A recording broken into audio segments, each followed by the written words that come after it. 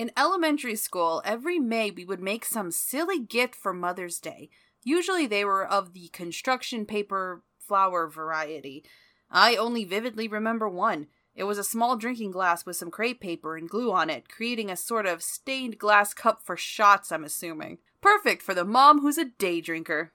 I imagine many mothers fawned over these trinkets of affection. Not my mother, however. It was greeted with a polite "thank you," followed by, "What do I do with this?" It's not that my mother doesn't like gifts, it's quite the opposite. Honestly, my mother gives out too many gifts and likes to receive too many things. The issue is that my mother believes in useful gifts. If it's a piece of art, it should do something else, like tell time or provide warmth. The cup was at least useful. It held liquids. It even held liquids that weren't potent potables. The paper flowers were pure decoration, and they never lasted long in the house. Mother's Day gifts are on the brains of the BSC, especially Kristy, who is anticipating the arrival of a new brother or sister to the Watson/Thomas household. So I hope you've wished your mother a happy Mother's Day, and let's follow the BSC as they take the burden of children from the mothers of Stony Brook, and the fathers are forced to do the bare minimum, care for their spawn. This is Rereading My Childhood, the Babysitters Club number 24, Kristy and the Mother's Day Surprise. It's dues day at the BSC! And speaking of money, the BSC is wondering what they should get their mothers for the impending holiday. Marianne reveals that it's a difficult holiday for her, and Kristy remembers a time in school when they made cards for their mothers and Marianne would sink into her chair. I'd like to think that schools have accommodated children with single parents or same-sex parents now, but there are still parents who don't want their children to learn about racism, so I don't have much hope. I bet those parents don't care about Marianne's family situation. A family that is different from mine? How dare they exist without shame? I'm ridiculous! Later, Kristy has dinner with the whole Thomas Watson clan. Charlie, Sam, David Michael, Watson, and Mrs. Thomas, as well as Karen and Andrew. It's chaotic, but Watson and Mrs. Thomas want to have a discussion. Also, Mrs. Thomas's name changes to Elizabeth. She was named Edie in the first book. They ask for their children's opinions on adding a baby to the family. The older kids, especially Kristy, are excited for them. The younger ones, especially Andrew, don't like the idea. Kristy is convinced her mother is pregnant. During the next BSC meeting, we get a round of, "What's Claudia wearing?" She was wearing a pretty tame dress, too, with a red necktie. Then she had on these new, very cool roll socks. When she pushed them down just right, they fell into 3 rolls. The top roll was red, the middle one was peacock blue, and the bottom one was purple. She looked as if she were wearing ice cream cones on her feet. In her hair was a braided band in red, blue, and purple, like her socks, and dangling from her ear were, get this, spiders and webs. Ew. But they were pretty cool. Claudia's bi, this is canon, and it's great. Or she's a mortitwi, which would be terrible. It's during this meeting when Kristy announces her idea. She wants the BSC to take some of the neighborhood kids for a day. Do the parents pay them to take the gremlins? No, the BSC will be paying for the experience with their treasury money. It's a Mother's Day gift for their best clients. The giving away of free services creates Karens who think they're entitled to free shit, but that's a rant for another day. The thing that really pisses me off is that the fathers are called in to take care of the babies, as if taking care of their own children is a special treat for the mothers. It was their disgusting trouser pencil that created the children. Why do terrible dudes think they shouldn't take care of their ugly kids? If you see a dude who thinks it's a woman's job to take care of the children, would you kindly kick them square in the junk for me? Just so we can ensure that they don't have any children that they won't take care of. Anyway, Claudia is babysitting for Jamie and Lucy Newton. Jamie is sad because he can't go to Sudsy's Carnival, which is coming to Stony Brook on Mother's Day weekend. Claudia gets the great idea to take the kids to the parking lot carnival. The idea is expanded on when the club decides to take the kids to the carnival in the morning, go to the adjacent park for lunch, and then return to the Kishi residence for a wind down. Now it's time for everyone's favorite part, logistics! The BSC lists out the kids whom they want to invite. It comes to 29 kids. They're going to need help. Unfortunately, Logan and Shannon are both busy that weekend, but Stacy is available for a weekend getaway. In the end, 21 kids partake in the carnival day. With Stacy, each sitter is responsible for only 3 kids, so that's completely manageable. Since we're still in the logistics phase, the girls parse out the kids to their prospective sitters. Some interesting combinations include Charlotte and Becca with Stacy, because that's the only pairing that makes sense. Matt and Haley Braddock have to stay together, and they are assigned to Jesse so they can sign to each other. Also, Jenny Prezioso is with Margot and Claire Pike and Marianne. The girls don't know how Jenny will interact with Margot and Claire, and Marianne is the only one willing to deal with the little princess. Finally, Karen and Andrew are with Kristy, but the BSC has no place to put Shay Radowski, Jackie Radowski's older brother, so he's with them.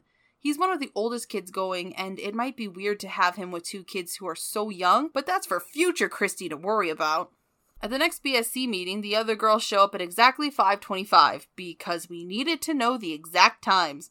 And Stacy is there. She finally gets to meet Jessie, who lives in Stacy's old house. The girls gush over Stacy's new haircut, to which Stacy says, "I went to this really punk place and told the guy not to make it too punk." If I meet Ann and Martin, I'm going to ask what exactly is punk in the BSC universe. When you say punk in the context of the early 90s, I think of the Misfits and Rancid.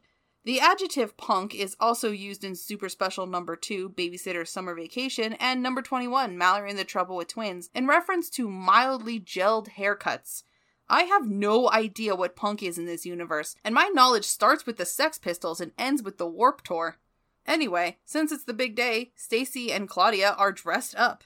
Stacy, however, had put on a tight-fitting pink jumpsuit over a white t-shirt, lacy white socks, and those plastic shoes. What are they called? Jellies? And Claudia wore a pale blue baggy shirt over black and white leopard spotted pants that tied in neat knots at her ankles. On her feet, she wore purple high tops, and they both wore all this jewelry and these accessories like big earrings and headbands with rosettes on them and nail polish. Claudia even wore her snake bracelet. Honestly, what did they think we were going to do? Enter a fashion show? Yes, a fashion show. Wearing jellies.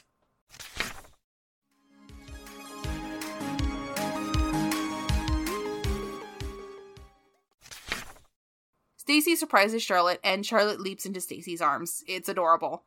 Unfortunately, there are some criers, but they calm down soon after. One of the criers is Andrew, and Shay Radowski takes a protective role over the young boy. At the same time, Karen develops a little crush on Shay, so Kristy's group works out despite the age difference. Even though the carnival is in a parking lot, it's a little overwhelming for the kids. There was a Ferris wheel, a merry-go-round, a whip ride, a train, a fun house, and a spook house. At the midway were a penny pinch, a ring toss, a horse race game, a shooting gallery, and a fish pond for the littlest kids. The sideshow tent was set up at the end of the parking lot, and wandering among the crowds were a man selling oranges with candy straws in them, an organ grinder with a monkey, and Jamie's precious clown selling balloons. One of the first things Karen wants to go on is the spook house. I've been to a carnival spook house. I know spook houses. Fear. Fear in the pit of your stomach. No surgeon can save you. No bromo can soothe you. Do you dare enter the screamatorium of Dr. Frightmarestein? Only 2 tickets left. 2 tickets? Oh, what a break.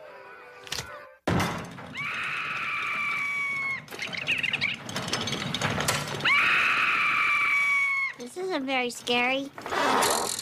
I want your blood. I think that one's broken. That was just confusing. Behold, the ravages of age. Boo! Exit to your left. Sorry. And then Karen wants to get off. She's too scared. An attendant gets them out. Geez, Karen, you chose to go on this ride. She wanted to go on Disney's The Haunted Mansion and got spooked on that one too. At some point, she has to admit she doesn't like these rides and stops going on them. It only took me one time to figure out that I don't like roller coasters. Meanwhile, Margot goes on a ride and throws up. She's not good with motion. Same girl, same. But I know how to recover quickly. Margot hasn't figured out the formula yet because she is affected during the whole day. Kristy tells her to eat slowly, so she does. Like, a bite every 10 seconds slow. The food is wet mush by the time she finishes a bite. That would make me hurl more, but I guess it works for Margot because she's not sick at the Kishi residence. And speaking of the Kishi residence, the kids sing The Ants Go Marching, a song I know, and some song that goes, I've got 6pence, jolly jolly 6pence, I've got 6pence to last me all my life, a song I don't know. The only 6pence I'm familiar with is None the Richer. The kids also make Mother's Day cards. Shay makes an acrostic for his mother. M, marvelous. O, outstanding. T, tops. H, honored. E, excellent. R, renowned. Renowned for mothering, apparently. The day ends and the children are collected. Later, the BSC talks about presents for each of their respective mothers. Marianne has an idea. She's going to give her father a present since he's been such a great father and mother. I would not call him a great either, but I'm not Marianne. I think she should just ignore the dumb holiday and be done with it and use this opportunity to make a teacher feel bad if they say something ignorant about mothers or the lack thereof. Of course I was, and still am, a troll. When Marianne gets home, her mother and Watson have a special announcement. "Hey Mom, are you pregnant?" asked Sam for the 4,000th time. "No," she replied, "but we've adopted a child." "Adopted a child? Well, that was a different story." "You've what?" cried Charlie. "We've adopted a little girl," said Watson. "She's 2 years old, she's Vietnamese, and her name will be Emily Michelle Thomas Brewer. And she's arriving at the household the next day, which just happens to be Mother's Day." Adoption is a long process, and I'd like to think that Watson and Mrs. Thomas have been planning on adoption for a long time. However, it seems like they have been going through the process since the beginning of the book. So about 2 weeks. But whatever, they're happy, Kristy is happy, Sam and Charlie are cool with it, and who cares what the younger ones think, they're getting a nanny. The BSC throws a welcoming party for the child, because every occasion needs a party, apparently. Emily Michelle is fast asleep when Watson and Mrs. Thomas bring her home, so the party is exceedingly unnecessary.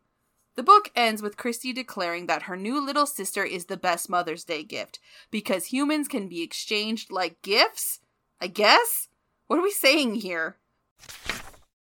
I don't think I've ever purchased a traditional Mother's Day gift. I gave my mother the handmade crafts we made in class, sure. But now that I'm an adult, I'm expected to give her something more substantial. Maybe flowers, the traditional gift. However, my mother would rather have the seeds than the flowers. Maybe I should give her a nice brunch at a fancy place with bottomless mimosas. No, that wouldn't work either. She just wants Boston Market. My mother is strange, but I know what she likes. Boston Market and gift cards to Lowe's. And I don't think the traditional Mother's Day gifts work for every mother out there, nor should they. Every mother is an individual. The best gifts are ones tailored for the mother, not some corporate vision of what mom wants based on products with the most margin. Also, frankly, there are mothers out there who don't deserve any presents, especially ones who adopt children and then want to rehome them when the smallest problem arises. Or they can't post pictures of their child on social media and those YouTube adoption views have dried up. I made a joke earlier about Emily Michelle being a gift to be exchanged. I was being sarcastic there, but I'm not being sarcastic about the epidemic of rehoming children, though. It's barbaric, and the practice has real victims and real consequences. I'm all about bringing the move down in the conclusion. So happy Mother's Day!